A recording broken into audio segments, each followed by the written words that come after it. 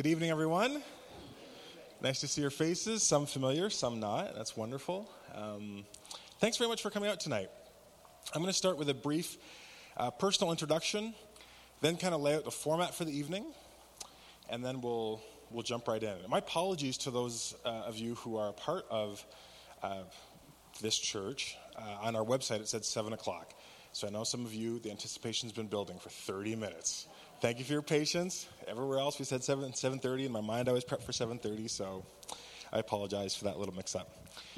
My name is Jeff Strong. I am the senior pastor here at Nelson Evangelical Covenant Church. I'm fairly new to Nelson. I've only been in the area for about a year. My family and I moved out west from Hamilton, Ontario, about a year ago. We'd lived there for, that area, the GTA, for 38 years of our life. So this has been a huge time of transition for us, but it's also been wonderful to get to know this church, this broader Nelson community, the Kootenays, kind of the distinctive BC vibe that exists here. I want to say right out of the outset, something very important, that I do not have a PhD in either Christianity nor Buddhism. I don't consider myself an expert of all things, either Christianity or Buddhist. I, of course, am a pastor, so I am a Christian. And I've been seeking to follow Jesus and learn scriptures and what it means to follow Jesus for about over 25 years now. But I very much consider myself simply a disciple, which just means a learner, where I'm constantly learning about what it means to follow Jesus. What we're going to be doing tonight is looking at the life and teachings of Jesus and Siddhartha, the Buddha, and exploring areas and talking about areas of convergence. I love big worldview questions that many, if not all, of the great world religions kind of confront us with. Why are we here? What's the nature of reality? What does the future hold? And so tonight is, I hope, the first in a series of public talks and forums and discussions, because I love doing this kind of thing. I like to get people in a room and put big, important questions that sometimes we avoid, sometimes we sideline, sometimes we're too busy to invest the time to research. Or sometimes when we do invest the time to research, we don't have a forum to kind of work it out in dialogue and a conversation with other people, or to even hear contrary views. So what we're going to do is we're going to do some of that tonight. Format's pretty straightforward. I'm going to present a condensed version of the life and teachings of the Buddha. Then I'm going to do the same for Jesus. And then I'm going to open it up for Q&A and discussion for a certain amount of time. And then I'll just close with some final reflections. So very, very simple format, but I really hope it's going to be fun and enlightening and stimulating and interesting to everybody here. Okay, let's begin with a basic overview of the life of the Buddha. Both the Buddha and Jesus, in many ways, are kind of pop religious figures. We see images about them. We hear bits and pieces about their story and about their teaching. But for some of us, this might be the first night that we've ever actually had a presentation from start to finish of the Buddhist life and teachings, or of Jesus's. So I don't want to take anything for granted. I don't want to presume any prior knowledge. For some of you, this might be old hat. For others, it might be just drinking from a fountain. But it's really, really important for the context of our discussion. So Siddhartha is born within the context of a royal family, somewhere around, historians date 5th or 4th century before Jesus. At his birth, an astrologer approaches his father and says, "I've seen that your son is going to become either one of the great emperors of all time or a holy man." And so what his father does is he sequesters Siddhartha and shields him from all discomfort. He tries to maximize his son's exposure to all that is good and cut him off and remove any exposure to suffering, death, sickness, dis-ease of any kind of anxiety, any kind of a lack of satisfaction. And his hope is that his son will grow up to be so enticed and so enamored and so used to this princely royal way of living that he will just fall into that path of becoming the great emperor and fulfill the prophecy in that way. At 29, though, Siddhartha leaves his palace secretly, and he encounters 4 sites. They're called the 4 great sites. And these 4 sites radically affect Siddhartha. They profoundly confront his presumed worldview, where, again, for 29 years, all you've known is blessing, prosperity, abundance, pleasure, joy, complete absence of suffering. And he's confronted with 4 sights. The first is a sick man. Then he's confronted with an aging man. And then he's confronted with a corpse.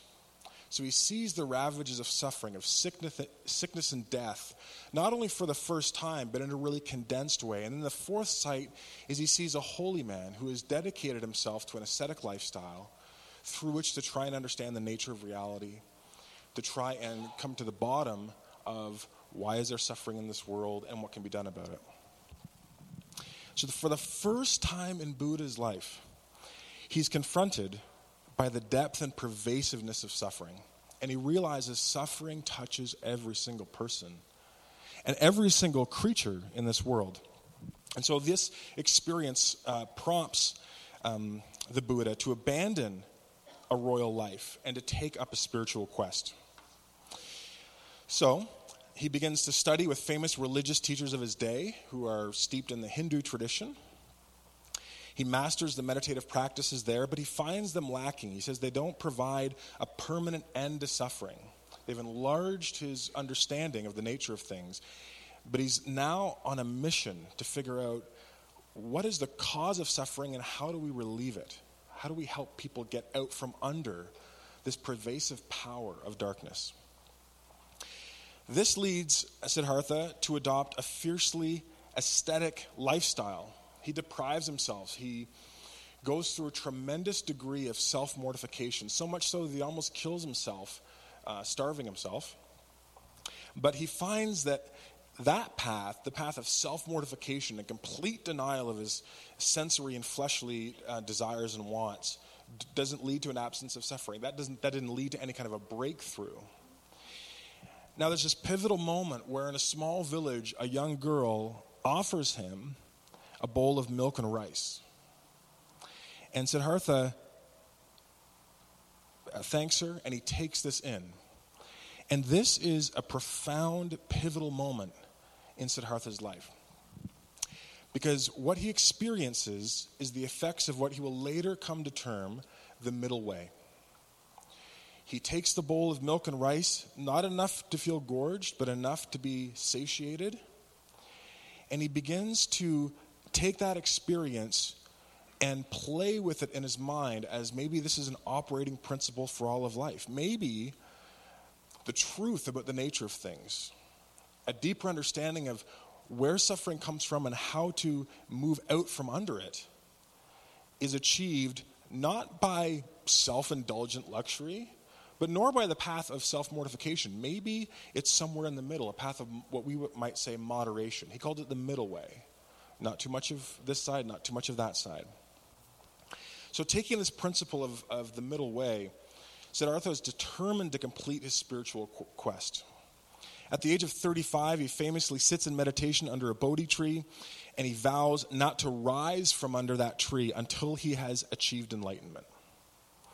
So, after many days, most scholars agree it's about 49, he finally, so the story goes, destroyed the fetters of his mind. He has his breakthrough that he's been chasing and hungering for his whole life.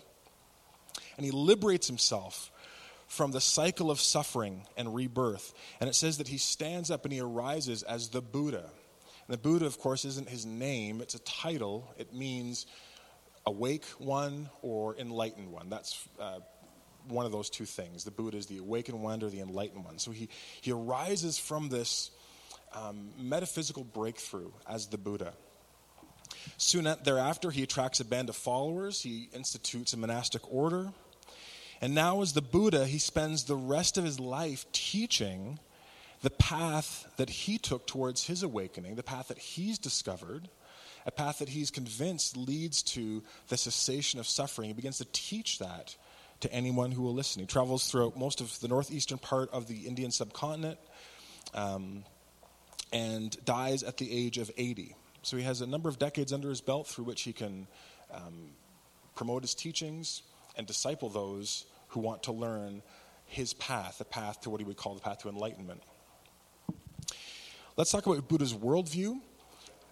Some people want to jump right into Buddha's teaching, but I think you have to actually start with his worldview before you can kind of fit the pieces together of his teachings in such a way that you're like, oh, that makes sense. A worldview is simply our often presumed, we're often unconscious to it, but it's our presumed picture of the way the world is, the nature of things.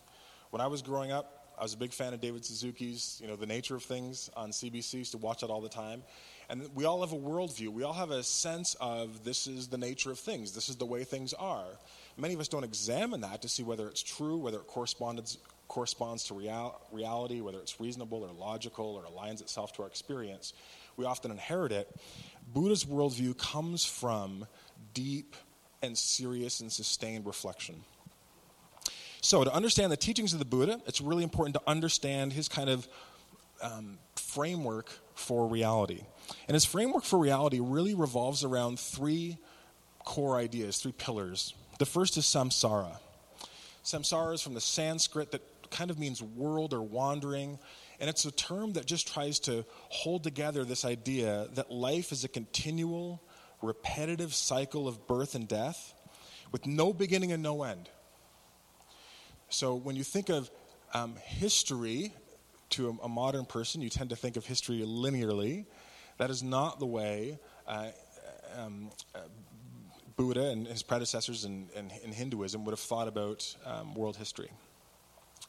Reality was a circle that kept repeating. It was unceasing, and it was cyclic in nature. And what would happen is samsara refers to the process of cycling through one rebirth after another within what Buddha came to understand were 7 realms of existence. Each realm can be understood as kind of a physical realm. We might not see it, but it's there. But it was also understood as a psychological state that was characterized by particular forms of suffering. So while suffering touches all reality, there are certain dimensions of reality and realms in which certain types of suffering predominate. The second idea is karma. Karma is the fuel that drives samsara. What keeps this reality as we know it moving in this cyclical life and death cycle of death and death and rebirth? It's karma. Good, skillful deeds and bad, unskillful actions produce seeds in the mind that come to fruition in this life or in a subsequent rebirth. And so the avoidance of unwholesome action and the cultivation of wholesome actions is incredibly important, because in the cultivation of wholesome actions, I can accrue positive karma, I can eliminate bad karma, and in the cultivation of negative deeds, even negative intentions, thought patterns, I can accrue negative karma, bad karma. And karma specifically refers to those actions of the body or speech or even mind that spring from even mental intent and bring about a consequence or a result. The last concept, which is really important for Buddha's worldview, is rebirth. Now, Buddha taught something different. A lot of people, and some Buddhist traditions will talk and use the term reincarnation. Buddha rejected the idea of reincarnation. Reincarnation presumes that there is a steady state soul which gets reborn in a different form, but the essence and core of personhood, or what we might say is consciousness or the self, some part of that remains. Buddha said in the samsara, in the process of death and rebirth, there's not reincarnation, there's simply rebirth. There is no self. We'll talk a little bit about that in a moment. And instead, all that is happening is a cycle of energy and a cycle of karmic debt, one way or the other, good or bad. So this rebirth is a process whereby beings go through a succession of lifetimes, sometimes thousands of lifetimes, as many possible different forms of sentient life, each running from conception to death. And Again, Buddha rejected the concept of a permanent self or something that was unchanging, something that we might call soul. For Buddha, that didn't exist. According to Buddhism and Buddhist teaching, there's ultimately no such thing as a self independent from the rest of the universe. What's being recycled is an aspect of the samsara. Okay, so with those three pieces in mind, the core teachings of Buddha, I think, is going to make a lot more sense. You can't talk about Buddha without talking about his Four Noble Truths. These were the four foundational pieces of understanding that came together to lead to his enlightenment and his awakening. The Four Noble Truths are regarded as the central teachings of Buddhism. They're not doctrine in the same way that maybe other religions might think about core teaching. They're really a sense of, I have experienced this, and I want to share this with you. So Buddha never presented this in a way that we might see as doctrinally strict. He simply says, these are truths that I have not just discovered mentally, I've experienced them, and I pass them on to you. The first is, all of life is marked by suffering, or dukkha. The word dukkha is complex. It means suffering, but it can also mean anxiety. It also refers to a sense of being unsatisfied. That moment when you have a really good meal and you put your knife and your fork down and you just sink into that moment, and there's a really strange microsecond where you're satisfied and also you want more. You wish you could keep going. Buddha says all of life is like that. All of life is suffering because even in the moments where there's satisfaction, it's immediately countered with even a slight dissatisfaction. There's an anxiety. We can't experience whole satisfaction in any arena of life. Life is suffering. And part of the reason why we can't experience satisfaction is because of samsara. Things are impermanent. Things are constantly in flux. Things are constantly in change. And so we can't even grab hold of something long enough to have a sense of continuity of satisfaction. We hold it and then it's gone. It's already on some level changed for us. The second noble truth is that the cause of this suffering, what leads to this sense of anxiety and dissatisfaction, is craving, or sometimes the word is translated as thirst, attachment in some circles. This thirst or this attachment grows from ignorance. Buddha says, we assume, it seems to us on the surface, that there's all kinds of distinctions within reality. I'm here, you're there, there seem to be boundaries set up, we're inside, people are outside. But Buddha says this is an illusion. It's all one, it's all samsara. But the illusion that I have a self and that I need certain things and that I crave certain things and I need to somehow attain those certain things from a space of an autonomous self, that is the very foundational idea that begins this path towards suffering.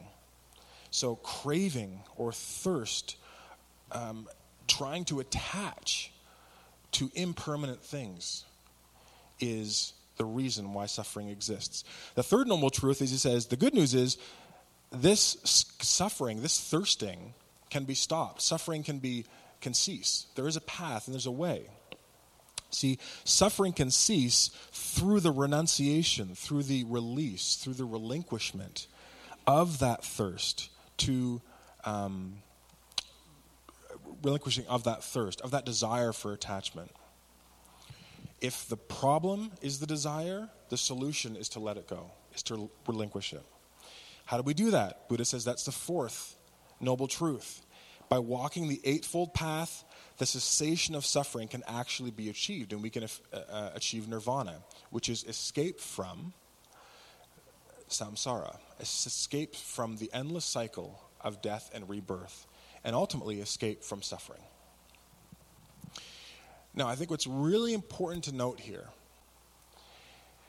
and this is where people far wiser than me would want to give us pause to recognize that when we talk about Buddhism, we have to be careful not to lump it into the whole category of what of where it usually gets lumped into, which is world religions. Because as you can see, these Four Noble Truths, the thread that holds them all together is to understand the nature of suffering and then to provide a way out of it. Buddha was very practical. He wasn't really essentially concerned with what we might consider religious questions. Some of his writings, he talks about how the question of God is actually irrelevant to what he's trying to do. He's trying to understand, where does suffering come from? And then what is the path that we can take to eliminate suffering? When Buddha saw the four sights, he was moved with compassion. It was in the face of suffering that he vowed and said, I'm not going to live sequestered in my life of power and privilege. I want to understand how to help people who are walking and who are trapped in these cycles of suffering. I want to help provide a way out. And so this is why many people don't categorize Buddhism as a religion. They talk more about it as a philosophy, as a posture towards reality. Because it's not really concerned with questions like, is there a creator God? It's not even really concerned with core doctrinal teachings and right beliefs about things. Buddha seeks to discover a way to help other people find deliverance from this endless cycle of suffering and death. The Noble Eightfold Path is really quite interesting, and it's I won't spend too much time. We can ask questions in the Q&A time, but this consists of 8 interconnected factors or conditions that the Buddha says, when these things line up and when they come to fullness, one achieves enlightenment. Often the translation into English is right view, right intention, right speech, but there's also a potential to translate it as complete or full. So the idea is that when there's a fullness of these things working together in harmony and someone's operating within this posture of intention and action and meditation, enlightenment can be achieved. So there's right view, which is right understanding about the nature of things, right worldview, right intention, the desire to act out of a place of compassion and benevolence, right speech, words that lead to life and are caring and compassionate, right action, not taking of life, nonviolence, commitment to peaceful processes, right livelihood. Buddha talked about several kinds of occupations that he said these will keep you forever in samsara because they're deriving a livelihood from a process which actually encourages death and promotes and prolongs suffering. Right effort in terms of meditation, in terms of focusing our attention on the path towards enlightenment. Right mindfulness, it's a complicated term, but I'm still learning to really find words, and you read a lot of Buddhist scholars and they're going to come up with different nuances, but it's a sense of being fully present, being mindful of the dynamics that are happening in your mind, being mindful of your thoughts, and being able to kind of step back and rearrange and let go of thoughts which are inhibiting you and cultivate kind of a stillness and a focus of the mind, and then right concentration in meditation in a sustained way to help facilitate enlightenment. So that is the condensed life and teachings of the Buddha. And if you came here thinking this is going to be PhD level depth, it's not. That's it. That's the condensed version. And we're going to do the same with Jesus now. The life of Jesus. Jesus, unlike Buddha, is born into poverty, although he does have royal lineage through a line of one of Israel's really, really famous kings called King David. Jesus is on the run early in his life. He's a refugee, flees to Egypt. After, in a parallel kind of account, astrologers come, and they come to the current king of the Jews and say, oh, we saw the star in the sky. We heard that someone was being born who was the new king of the Jews, which the present king of the Jews, Herod, didn't take too kindly about. And if you know the Christmas story, he has everybody around the place where Jesus was born, sons aged 2 and under murdered. So Jesus and Mary and Joseph flee to Egypt. He returns to Nazareth after Herod dies, grows up, and Jesus shows an uncommon aptitude by age 12. There's a story in Scripture where he's kind of stumped some of the religious scholars of the day. the PhDs of Judaism, who find his questioning and his reasoning and his interaction with the text and with Jewish history, it's a different level of understanding, and they're just so impressed. And he can kind of intellectually spar with them all day long. At age 30, we don't know too much about his life. Very early, and certainly between the ages of 12 and about 30, very little is known. At the age of 30, he begins a public ministry, and he begins it by proclaiming good news about this concept called the kingdom of God. One of my favorite stories is in Luke 4.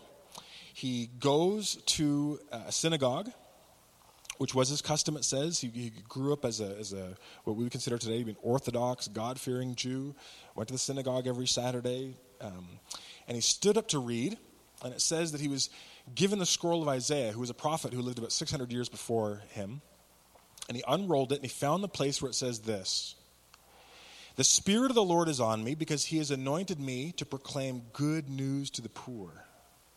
He has sent me to proclaim freedom for the prisoners and recovery of sight for the blind, to set the oppressed free, to proclaim the year of the Lord's favor." And then it says Jesus rolled up the scroll, he gave it back to the attendant, and he sat down. And it said everybody in the eyes of the synagogue were fastened on him. And when it says he sat down, he didn't sit down in like those seats. He sat down up front because he was going to continue to teach. And he began his teaching by saying, "Today, this scripture is fulfilled in your hearing." He's saying that scripture was talking about me. I've come to bring good news, not just to God's people, Israel, but to the world. I love the next line. It says, "All spoke well of him and were amazed at the gracious words that came from his lips." And then the scripture lets us know that a lot of people asked, "Isn't this Joseph's son?" Right? It's like, this Jesus guy is pretty amazing. Isn't this Joseph's kid? Joseph's a nice guy, but, not the sharpest tool in the drawer. This guy is sharp. What is going on here? Jesus, right from the inception of his public ministry, his posture, his demeanor, his way that he talks, his tonality, it speaks to a different kind of authority. A lot of what Jesus talks about is God's rule and reign. He travels around showing and telling this kingdom. The Gospels record that he did miracles, he taught, and that was kind of the back and forth. He would heal people, he would feed people. He would not just proclaim good news about God's kingdom, which we'll talk about in a second, but he actually showed it. He was showing and telling the kingdom of God. After escalating tensions over 3 years of ministry with a religious authority and some secular authorities, they seek to kill Jesus, partly because he's incredibly popular because of the miracles, in some ways because of his teaching, but they also seek to kill him because he's contravening blasphemy laws.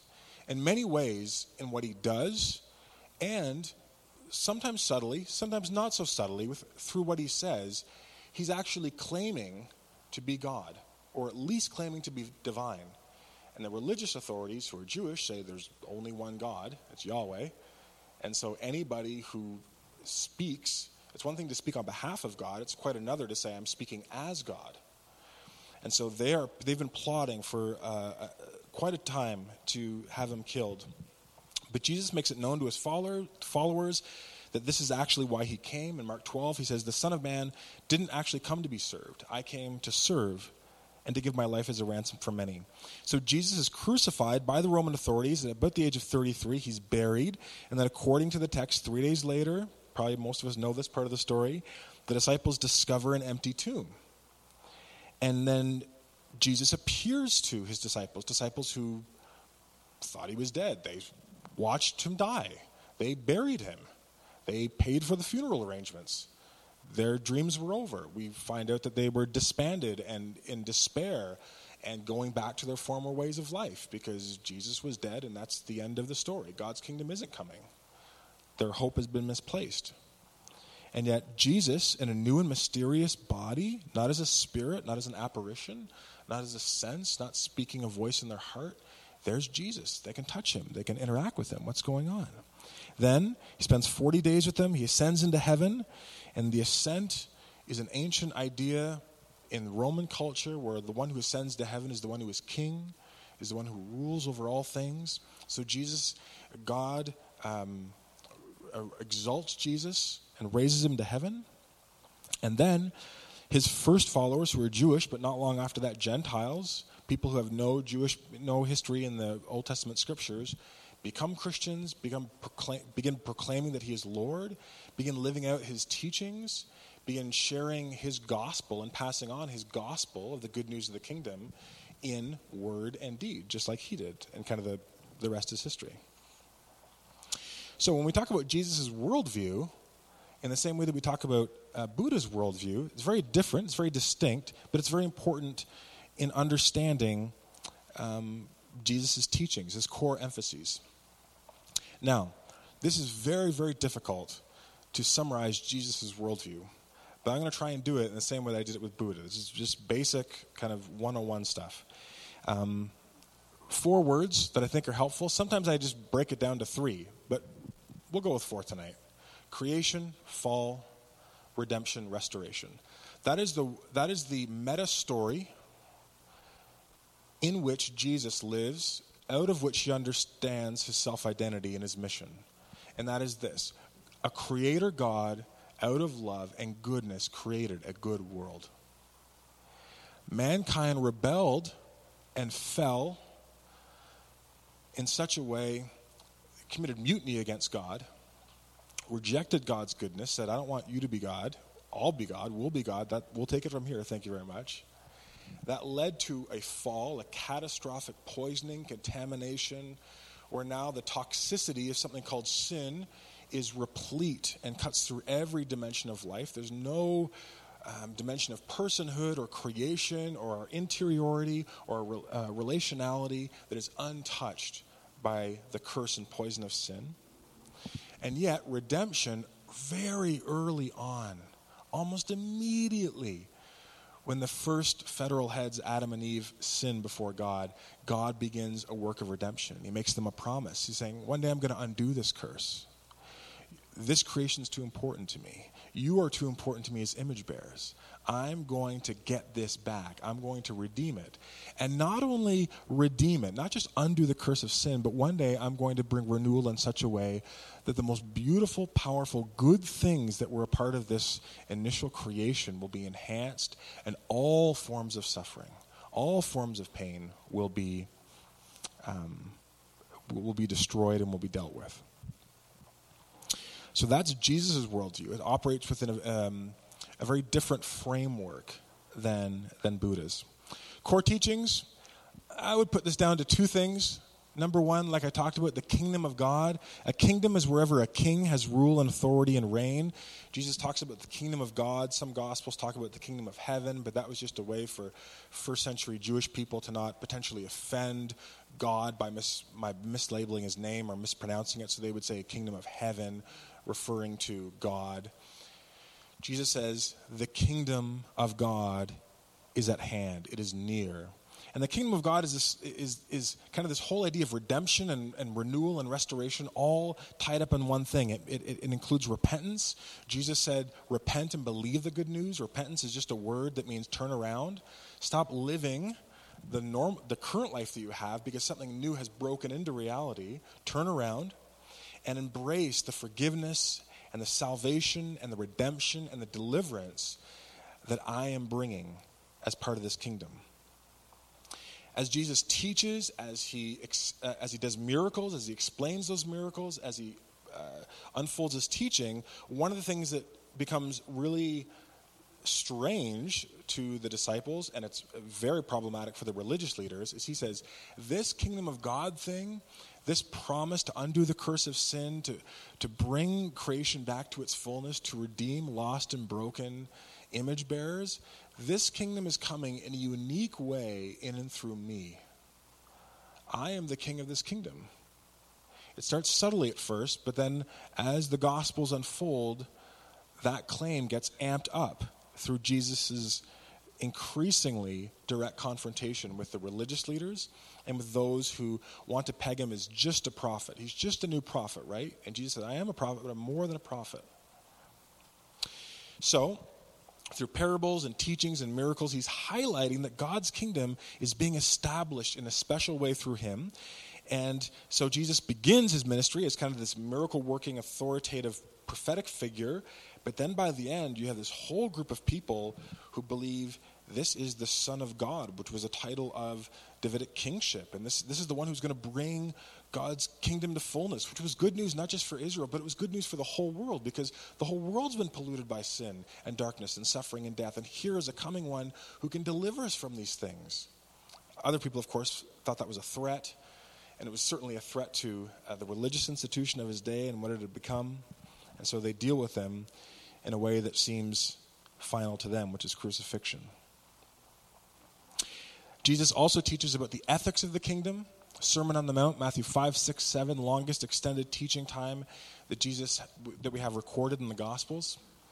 And in that, Jesus is saying, the kingdom is coming, and for those who want to participate in it, this is what the kingdom is going to look like with skin on.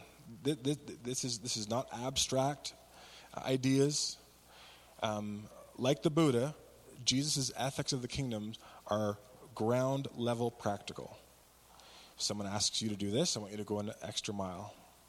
I want you to pray for people, but don't just pray for people who you like and your friends, your buddies. Anybody can do that. I want you to pray for your enemies. Pray for those who persecute you. Pray for those who want to do you harm. You've heard that it was said, an eye for an eye. But I tell you, if you even cultivate an attitude of aggression and anger towards another person, if you even think in your heart, you fool, you subhuman idiot scum, you're in danger of the fires of hell. Jesus brings this strong ethic of the kingdom with him. So he's proclaiming the kingdom and then saying this is how to become part of the kingdom, how to be a participant, and what a kingdom-shaped life with him, following him, is going to look like. Okay, so let's pause there, take a little breather, and we've just kind of done a very quick overview of worldview, teachings of the Buddha, worldview and teachings of Jesus. Let's start with just generic questions about either one of those. Does anyone have any questions that before we kind of move into where do we see convergence, where do we see divergence, where is there overlap, where is there, how would Jesus and Buddha interact with each other if you could sit them down at a table together? Are there just questions that you have about anything that I've said, or also corrections if there's things that you've felt that I've misrepresented or not stated clearly enough or would like clarification?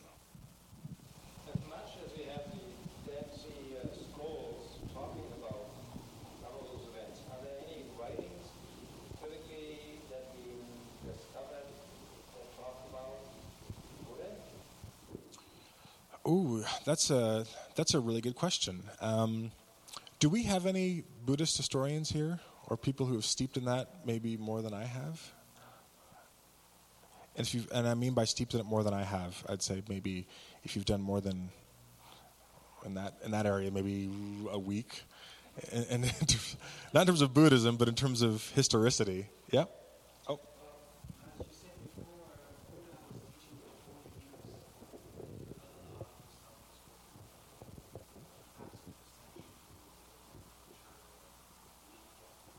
And I remember reading when the first writings were written down, but I can't remember when that was. I apologize. Does anyone know? Okay. Yep. The thing is, it's not canonical religion, so we didn't really end up having canon and then finding other works that don't belong to it. The amount of writing about Buddhist thought, and most of it would actually come from medieval China, not real, with the church and Renaissance. There wasn't really any attempt to canon. Right? So there may be new ones found, but that would be more of an archaeological discovery than a scriptural one. And sorry, what was your name? Jennifer, thanks for that. It's very helpful. I'm going to make a statement, and then you can, Jennifer, say yay or nay, or 1 to 10. You can. Again, what's very important for the Buddha and for his early disciples is the taking in and expansion of the practice rather than ideas and belief. Is that fair to say? So in a way that maybe in a religion like Christianity, which has a strong doctrinal component and where practice matters, but just as much the precision around articulation and formation of ideas and doctrine, that doesn't matter as much within Buddhism because it's not doctrinally founded. It's Buddha's experience out of a practice through which he's trying to extend that practice. And so things do get written down, but there wouldn't be the same desire or even a need to reach a tremendous level of historicity and precision along different eras. Is that fair to say? Any other questions just about Jesus, Buddha, Christianity, Buddhism? Yeah, Matt.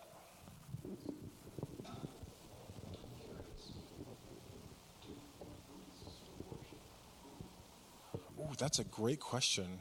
The question was, do Buddhists worship Buddha? And the answer generally is no. I believe there are streams that revere him in a way that people who may not understand certain distinctions might say, oh, that is worship. But in general, no. The Buddha is not revered as a god. The Buddha is simply a Buddha. He's an enlightened one. He's a man. He makes that very clear. He says, be a light to yourselves. He makes all kinds of statements that to distance his disciples from seeing him as anything more than a man. He says, what I've discovered is a path. I've discovered a way. And so what he wanted, I'm paraphrasing one of his sayings, but it's kind of like, don't look to me, look to my dharma, which is my teaching, my path. That's what I want you to take in. That's what I want you to value. The Eightfold Noble Path. That is what, not I want you to worship, as we would think of worship. Again, many religions, what worship stems from is a sense that there's some kind of creator or creators to whom we owe allegiance and love and worship as a being higher than ourselves. Buddha essentially rejects the idea of God. I shouldn't say that. He's not atheistic really in his posture. It's just, I think to use our language today, he'd be more agnostic. He would just say, it's neither here nor there. I'm not actually trying to answer those questions. I'm trying to understand the nature of suffering and provide a way out. And so he's trying to not, it might be too casual to say waste time. I don't know if you would have thought about it like that. But he just says, for my ends and for my purposes and for the alleviation of suffering, the question of the nature of God's thinking on that level isn't particularly important to Buddha. There are spiritual beings within Buddhism, part of the samsara. There's different realms, including a God realm, but it's distinct from how maybe a Christian or a Muslim or a Jew would think of a God as something outside of reality. Gods within Buddhism are still within samsara. Gods live a long time, but gods still die. Gods still get recycled and rebirthed into samsara. And so almost every Buddhist tradition does not worship Buddha. They would simply revere him as someone who achieved Buddhahood. Does that make sense? Any other questions? Paul?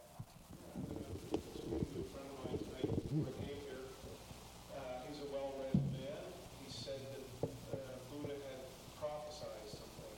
Did you read anything on that? No, I couldn't speak to that. No. Does anyone have any? Jennifer, do you have any gold for that? No? What's that? Yeah, I didn't come across that and haven't over the years. And just to say, I don't know if this gives me less or more credibility, but I've been kind of studying Buddhism in and out for probably my early 20s, so almost 20 years.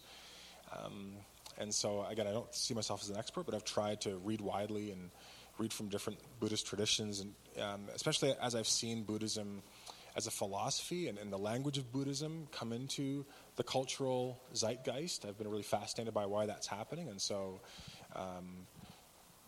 I kind of usually spend a few days a year really diving into stuff and updating my knowledge, and so I find it very, very fascinating and interesting to see why this is growing in prominence, even just the language and some of the worldview presumptions. Any other questions, Kevin?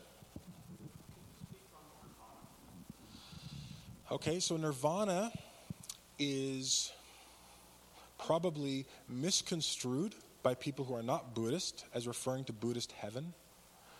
That is not what nirvana means in my reading of a number of people.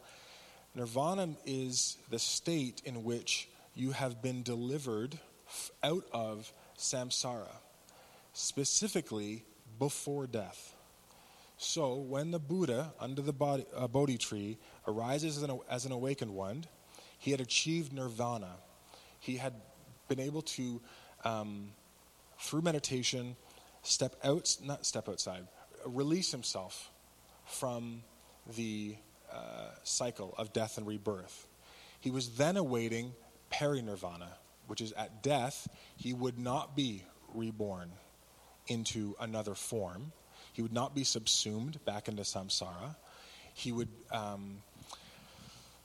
as much as we could understand it, cease to be.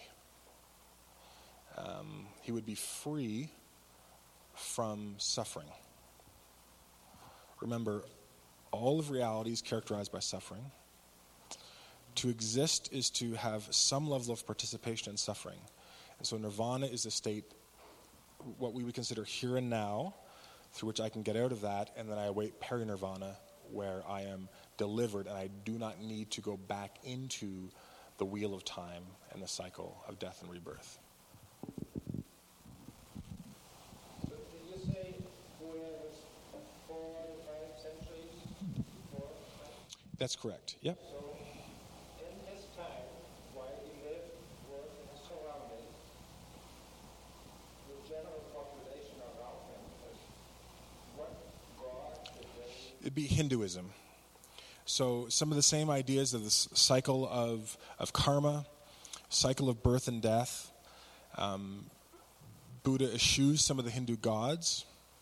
He alters some Hindu theology in the sense that some Hindu traditions believe that the gods could forgive karmic debt, that they could somehow provide a different way. And he says, no, that is solely on the individual. We have to expunge bad karma. We have to accrue good karma. No one else, there's no outside force that will, in a sense, unshackle us. That is something that we have to do. But Hinduism would have been the kind of the baseline religion and worldview that he would have grown up. So when he goes on a spiritual quest and he learns to meditate, he gains those meditative practices from Hindu holy men and teachers. So there's a large degree of overlap between Hinduism and Buddhism, but Buddha creates some distinctions out of his own enlightenment. He kind of sees Hinduism as a not right view in terms of the Eightfold Noble Path. It's not starting on a right view. It needs to be tweaked a little bit in terms of the nature of reality. What did Buddha mean by meditation? That is an incredibly complex and great question. What did Buddha mean by meditation? Jen, what do you think?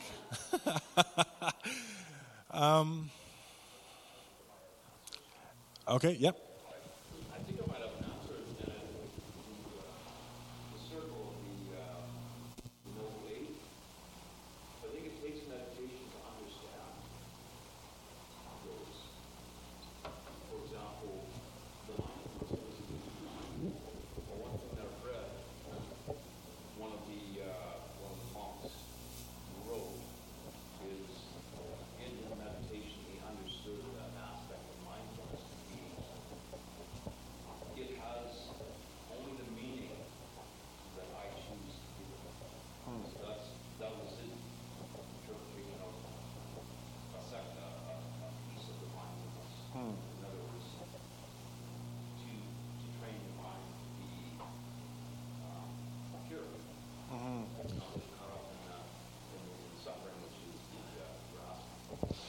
Yeah, I think, sorry, what was your name?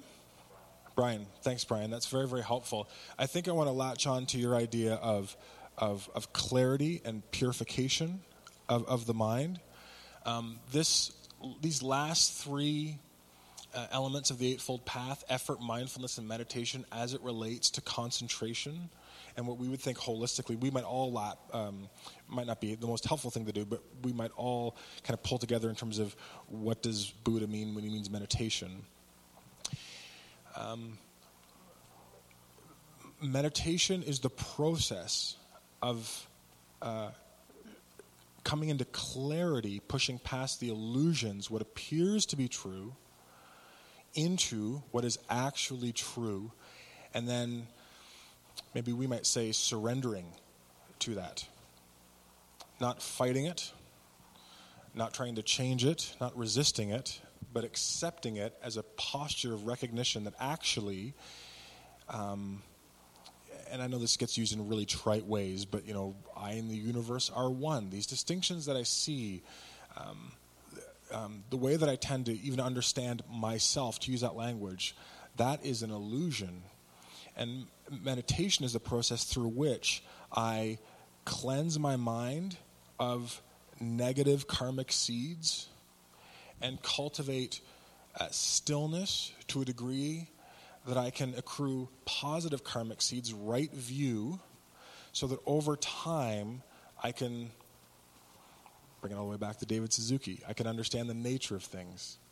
And I now know how to move forward in my life out of not just a right understanding, but a right mental posture in terms of how to act and live. So it's a very complicated concept on one level. We might think of the stereotype of someone just sitting cross-legged in transcendental meditation saying, and just kind of a emptying of the mind. But that would be a pretty base caricature of what Buddha was trying to achieve. Buddha was trying to just become aware of the internal dynamics and, we might say, purge his mind of all that is false, from impressions to intentions to perceptions, and embrace and surrender to that which is real, regardless of how challenging or difficult that presents itself to be in terms of pushing back on kind of the idols and illusions of the self that the Buddha says we all live with. That's probably not the clearest answer in the world, Grace, but is that a ballpark? Okay, so here's what I want you to think about. Oh, yeah, one more question.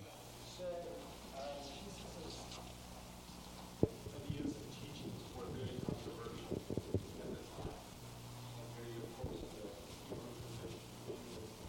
So, what did Hindus like Buddha when he came back and started sharing his philosophy? I mean, he taught for 45 years, so he would probably said, Yeah, that's a great question. One quick thing, I would say Jesus' teachings are controversial, but not essentially because they're counter the Hebrew scriptures or counter the established, what we would think of as Orthodox Judaism. Why Jesus is controversial is that he's saying, everything that has come before me, all the major symbols of Judaism, from the Ten Commandments to the temple, to the deliverance of the Jewish people through the Red Sea, through the Passover, through the teachings, through the giving of the law, all of those things in history were leading somewhere, and where they were leading was me.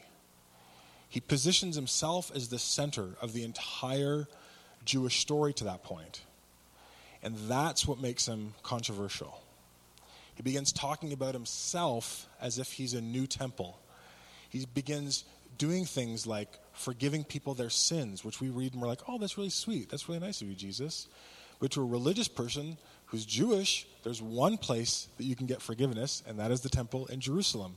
Who does Jesus think he is that he can just walk around and touch people or even just say your sins are forgiven?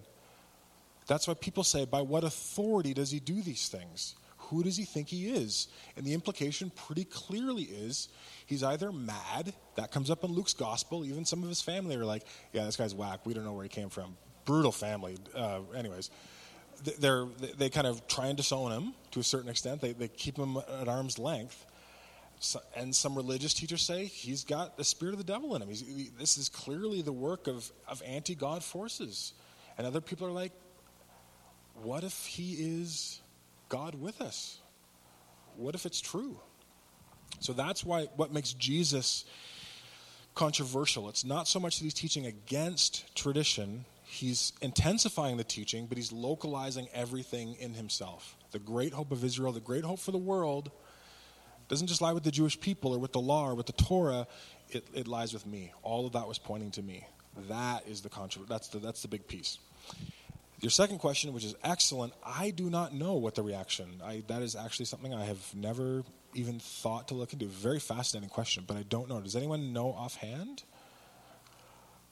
We can all go home and Google some good sources. It was sort of a self-criticism of his peers, the religious peers around him, who were ascetics and very Oh, right. That would, yes. and he gave their version of asceticism, which would be their version of today. Right. He was kind of criticized as being kind of a copper. Right. The middle way is seen as the easy way, a little bit. It definitely doesn't have the dimensions of the persecution. I was going to say, yeah, I don't remember reading any persecution as such. Right. Yeah. Yeah, interesting.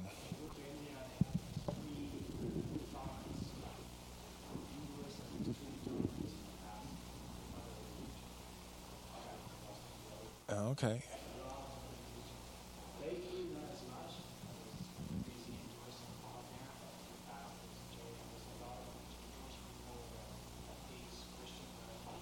Yeah, yeah.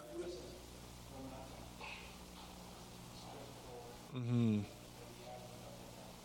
And there are incredibly strong nonviolent threads in Hinduism and Buddhism that would ever prevent a real escalation of any kind of persecution that we would see, let's say Rome or some of the Jewish authorities taking against Jesus. So, yeah. Okay, so really quickly, let's explore mentally. Oh, yeah.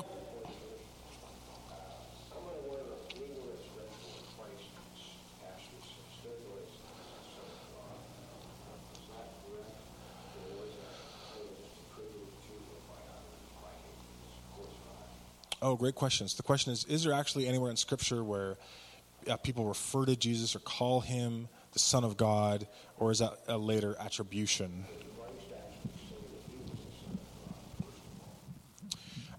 Yes, there's a few times. One is his engagement with Peter where Jesus is talking with his disciples and he says, who do people say that I am?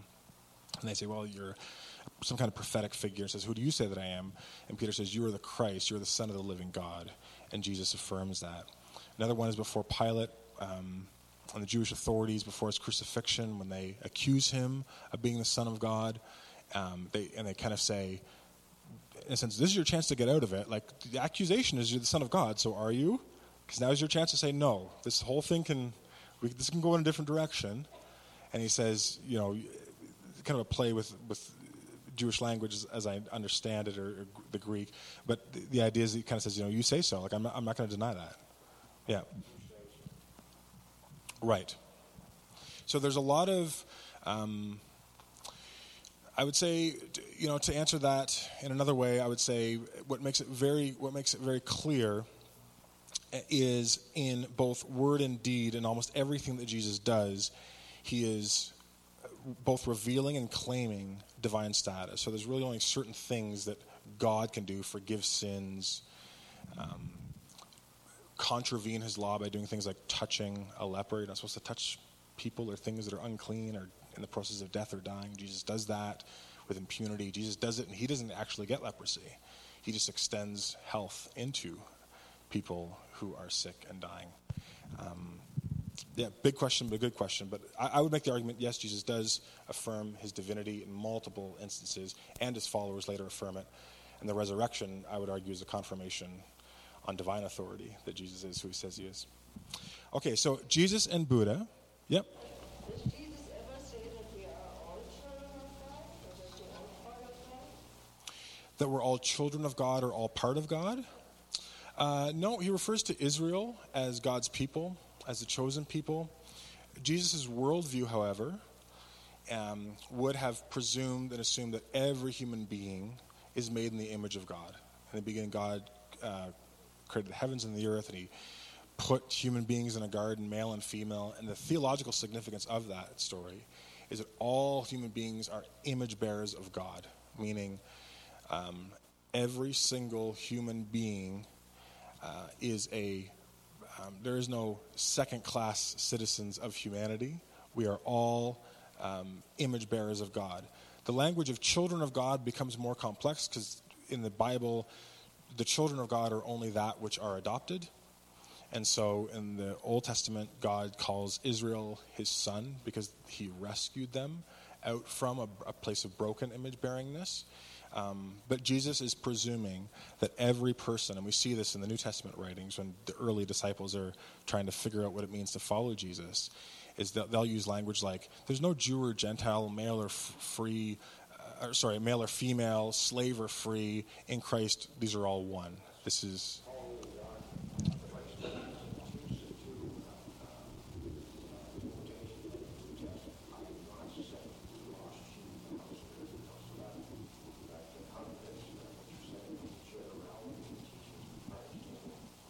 Jesus saw his mission as to Israel primarily. He doesn't see himself as going to the Gentiles, but that is different than saying Jesus didn't see Gentiles as image bearers of God.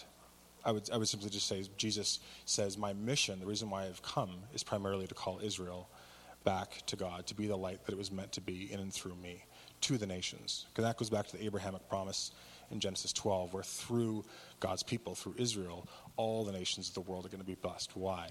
Because everybody is an image bearer. Everybody's contaminated by sin, but God doesn't say, well, I actually only care about these people, everyone else, whatever. God's saying, I'm going to take these people, form them into a people through whom everybody is going to discover this rescue.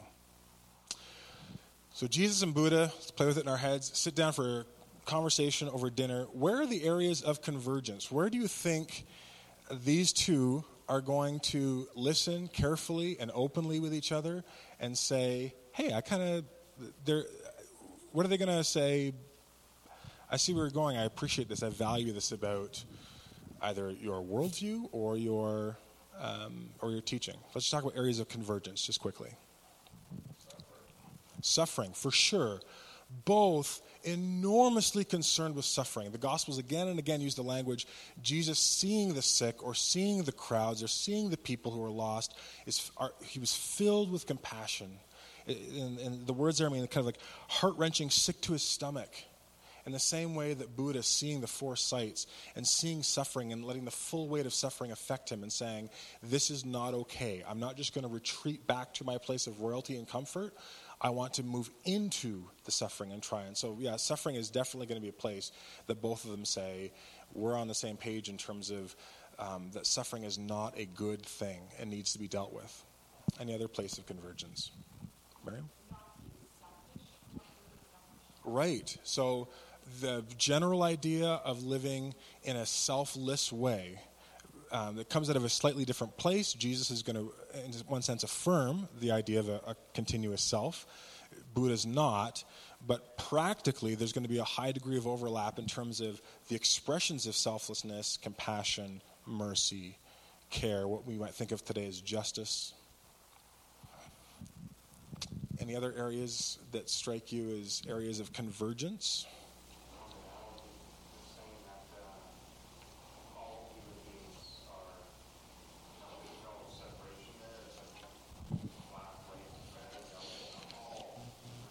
Right, absolutely. One of the things that Buddha teaches strongly against in terms of Hinduism is the caste system. Buddha says he has no place for it in his philosophy. He doesn't believe that there are certain people who, in a sense, are a different grade or degree of humanity out of which then other higher grades can determine how they live.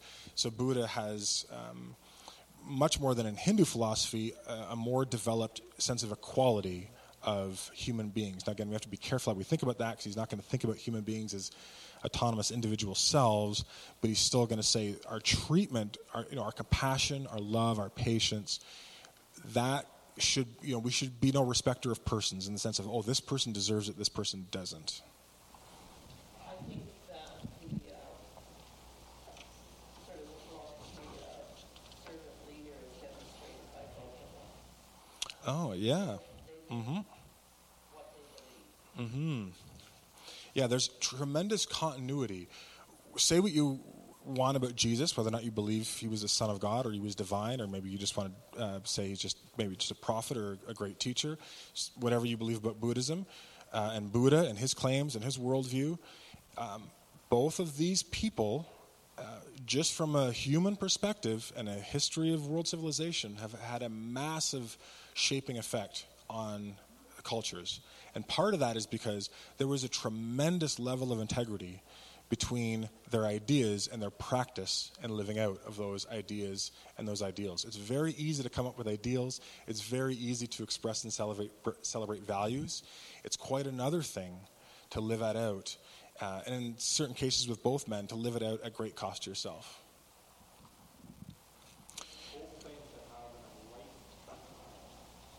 Yeah, both claim to be speaking from a place where they could say, I have the right view out of which to understand the nature of things. So both are claiming to have an enlightened, Jesus doesn't use the word enlightened, but both are claiming a position of kind of wordy, like metaphysical superiority in terms of perspective. Jesus comes and says things like, I am the way, I am the truth, I am the life. The truth, the totality of all things is best understood in and through me and my teachings. Buddha says, I've liberated myself out of the chains and the fetters of illusion, and I can now teach other people the core truths of the nature of things and how to move out from under suffering.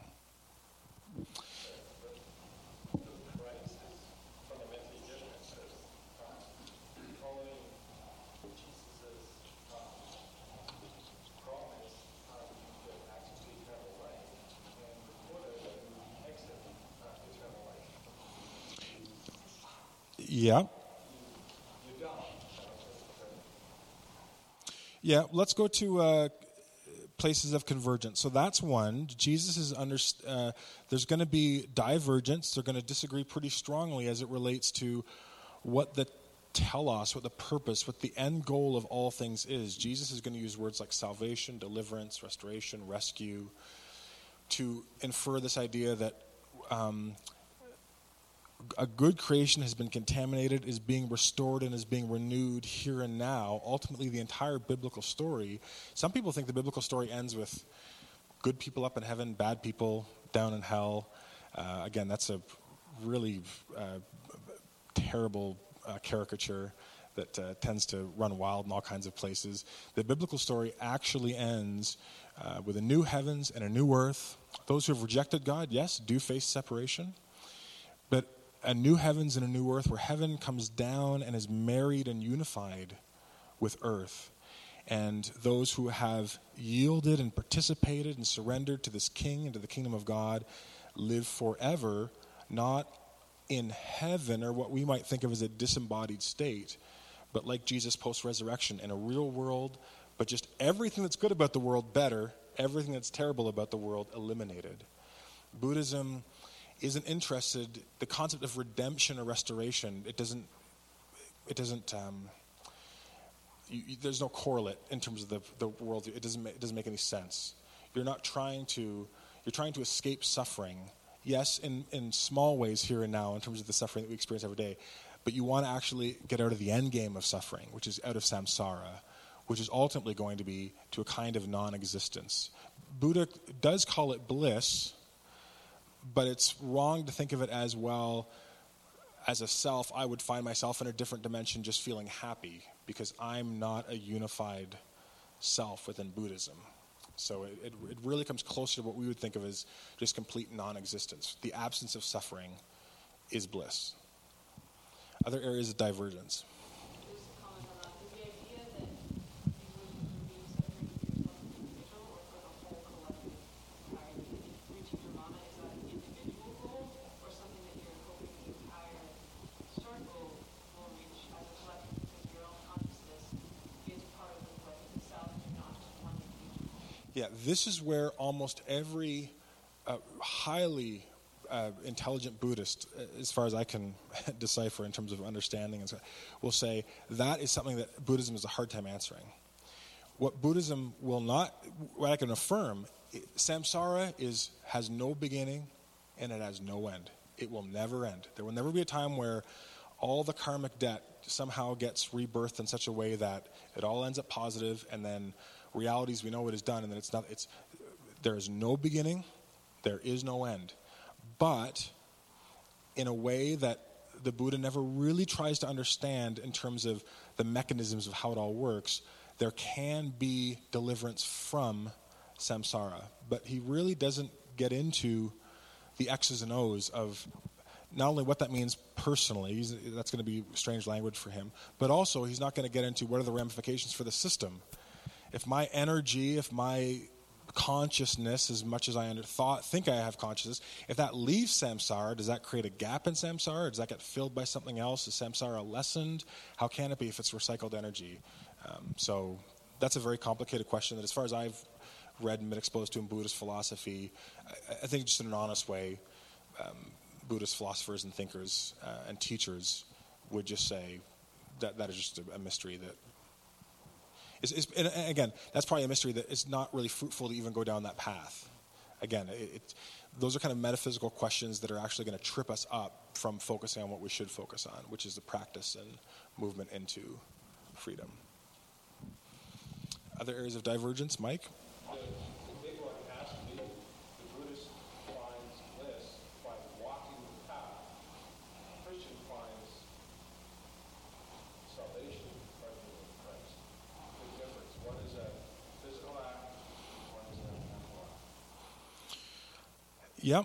A few things there. I think, so the comment was, Buddha finds enlightenment by walking the path. Christ offers freedom, salvation from suffering and into bliss, abundant life, eternal life, by trusting in him. I'd want to nuance that a little bit, because one of the areas of convergence that I would say that I think Jesus would really appreciate about the Buddha is that I think Jesus would say, I really like your emphasis on practicing this stuff. Not getting bogged down in just ideas and locking it up here, but to actually practice this. At the end of his extended teaching, Matthew 7, he says, so whoever hears these words of mine, referring to everything that he's just said over 3 chapters, whoever hears these words of mine and puts them into practice is like a man who builds his house on a foundation. Storms come, it doesn't matter, it's going to stand. If you hear these words of mine and don't put them into practice, you're like someone who builds their house on sand, storm comes, there's no foundation. Believing stuff, as the way we think about it, having right thoughts just in your head for Jesus isn't enough. For Jesus, the path to salvation is, yes, trusting in him, but that is followed by trust means active obedience and practicing. When Jesus says, I am the way, the truth, and the life, the way also means a way of living in this world. That's why we have a lot of commandments by Jesus about when you become part of the kingdom, this is how you should live. This is how your posture should be towards your spouse, towards people who have less power and privilege than you, people who are ostracized by society, people who are seen as second-class citizens by the world or by the culture.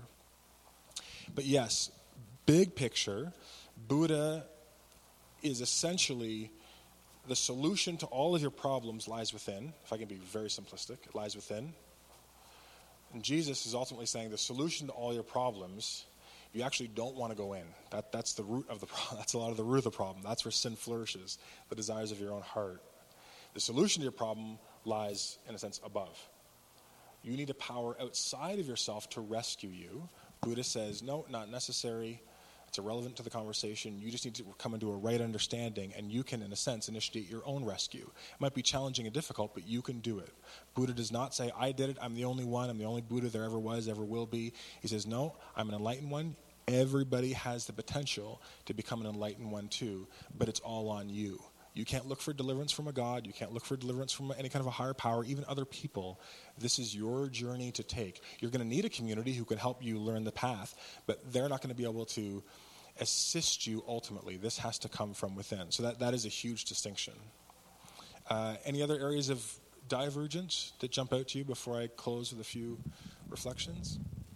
But I don't really understand the difference between rebirth and reincarnation. Oh, great question. What's the difference between rebirth and reincarnation? Reincarnation, okay, I'm going to say this as simply as I can, and forgive me if this comes across as too simplistic.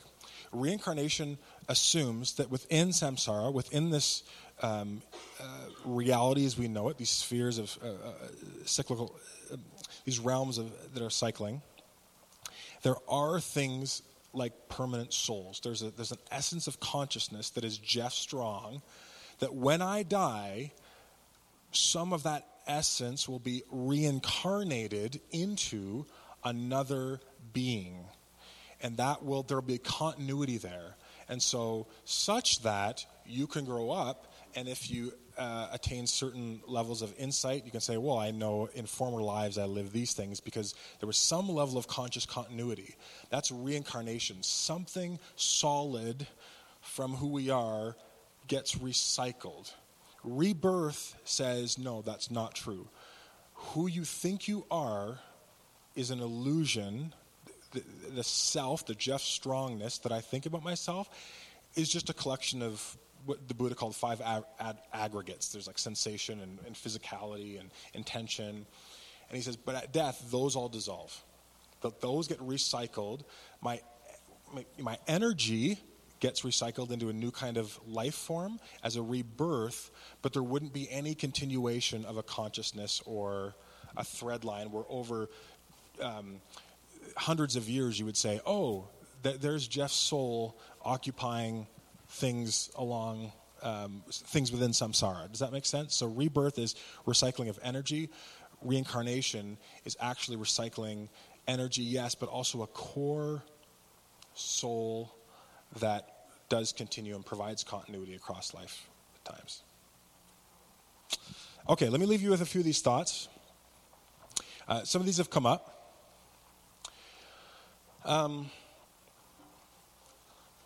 While there are some interesting places of convergence, one of the big places of divergence, I think, lies in metaphysics. Is the nature of reality samsara? Has no beginning, has no end, really has no purpose, is not going to progress or improve. It's just a cycle of death and rebirth. Is it purposeless, or is the fundamental nature of reality a creation, which implies a creator of some kind, a beginning, some kind of intention and telos for the creation, likely, some end goal or some at least direction in mind? That's really, really important. Is history linear and purposeful, or is it cyclical and purposeless? This is a place where Jesus and the Buddha would diverge pretty radically. Number 2, is the fuel, I don't want to use the word energy, it's not like the force, but is the fundamental, I'll use the term energy, but I don't necessarily mean it in a way that we would think about it in terms of physics. Is the foundational fuel of reality karma? Is that what is keeping this whole thing going? Or is the fundamental fuel of reality love and grace? Jesus' worldview says it's love and grace. It's by God's love and grace, this fatherly creator presence that sustains the universe and progresses it forward. That while there are certainly karmic-like ideas in Scripture, you reap what you sow. God tells his people in Deuteronomy, you do these things, you'll be blessed. You do these things, and you're going to be cursed. There's kind of a direct karmic relation. What's underneath and around that for Jesus is the conviction that grace and love is actually at the foundation. That's the fuel in which we live and move and have our being.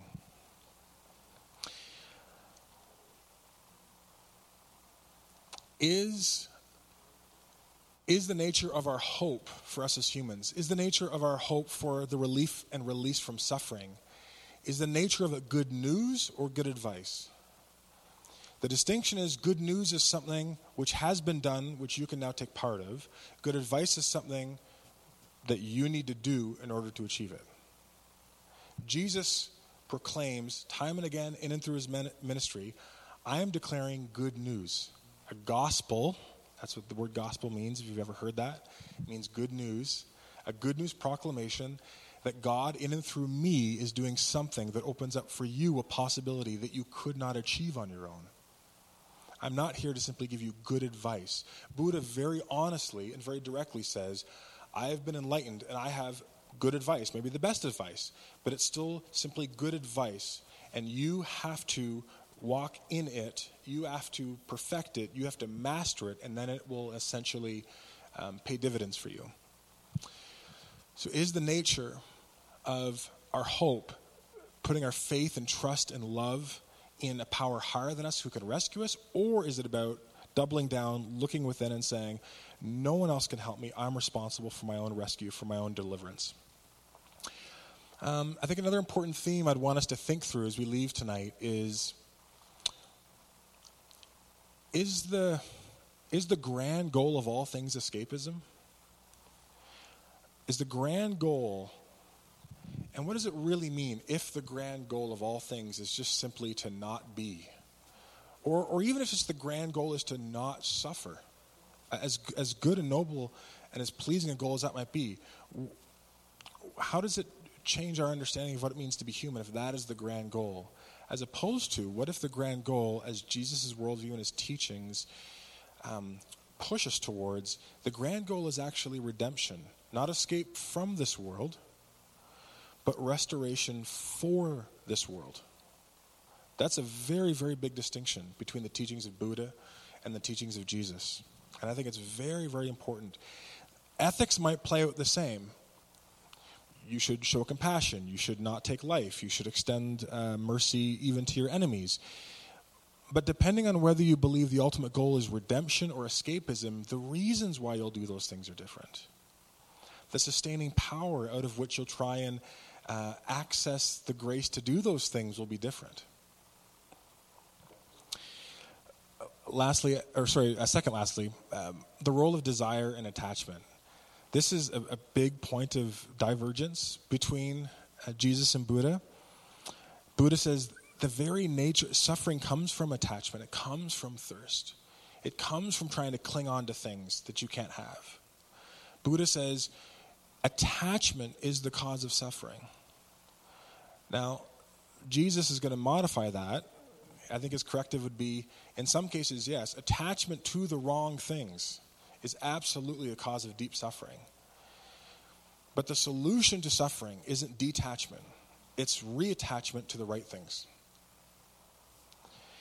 Jesus, when he teaches, he opens his longest extended teachings by saying things like, blessed are those who hunger and thirst for righteousness. Blessed are people who are desirous of attaining that. Blessed are those who mourn, who have become attached to things and then lost them. You will be comforted. Jesus doesn't say it's just an illusion, it's just passing by, it's impermanent. Your mourning comes from an illusory understanding of the world. Jesus says that's real and it's valid, and there's a God who sees it, and there's a God who wants to come alongside you and walk that journey. Jesus even promotes fasting, not simply as a way to punish the body or discipline the body. Fasting in the Christian tradition is a process by which we go without in order to cultivate craving in our life for the right things. We fast in order to crave. A great book that came out a few years ago was Lord, Teach Us to Crave. We need to learn to crave the right things. So Buddha, attachment causes suffering. Jesus says attachment to the wrong things produces suffering. One writer on world religion says this. It says, on this crucial issue, the diagnosis of the human problem, Christianity and Buddhism seem about as far apart as possible. For where Buddha finds our desires too strong, Christ finds them too weak. Jesus wants us to desire and love more, not less, to love God with our whole heart, soul, mind, and strength, and to love our neighbor as ourselves. And his critique of Buddha is Buddha solves the problem of pain through a kind of spiritual euthanasia, curing the disease of egotism and self-centeredness by killing the entire idea of an ego or an I image, an image-bearingness of God and man. And lastly, I think a really important thing is each leader's self-understanding. Buddha is very clear and honest. I'm a man. I'm not God. I'm not divine. I'm not a demigod. Jesus consistently and clearly says, I'm the Son of Man. I'm the Son of God. I am divine. I have divine authority. I speak on behalf of God, not just speak as a representative. I'm speaking the words with the same authority as God. Buddha says, don't look to me. Look to my dharma. Look to my teaching. Look to my way. Jesus says, come to me. Come to me because I am the way and the truth and the life. No one comes to the Father. No one can access the Creator except through me. Very bold thing for Jesus to say. No one can access the Creator of the universe except through him. So in conclusion, I would say that I think Jesus and Buddha represent two distinct paths of what we might call spirituality. I think each path begins with a kind of a different set of assumptions and a different set of assumptions about the nature of things. And the telos, or the goal of history, and the very meaning and nature of salvation. Personally, I find Buddhism unsatisfactory. That is not to say that Buddhism is without merit. There's lots of things that we didn't get to talk about that I would affirm, and I think we could beg, steal, and borrow from Buddhists. But the life and teachings of Jesus in their totality, I think, are without parallel. And I think they provide actually a better explanation and solution to the problem of suffering, and provide a more coherent worldview that is grounded in themes that I think we don't want to believe are illusory. Themes of purpose, love, grace, hope, redemption. One author has said, human beings are narrative creatures. We live in and through stories. Stories is how we make and understand our meaning. I would argue Buddhism and the worldview of Buddhism, samsara, cyclical nature, nonlinear, not progressive, not redemptive, cycles of death and rebirth, that actually can't explain where this narrative drive within us comes from. Why do we seek to understand our meaning and purpose through the lens of story again and again and again? And Christianity offers a powerful story. It's a story about a prince who forsakes riches, steps out of his palace to come and rescue his beloved. Christianity can and does invite us into a bigger story. And that's why, for me, Jesus and what he represents is a more fruitful path to bliss and healing and hope and joy. Thank you very much for coming. I'm going to stick around and dialogue and talk with people if you'd like, but I want to be respectful of time. We've gone pretty late tonight. So thank you very much for coming, and hope to see you again sometime. Bye-bye.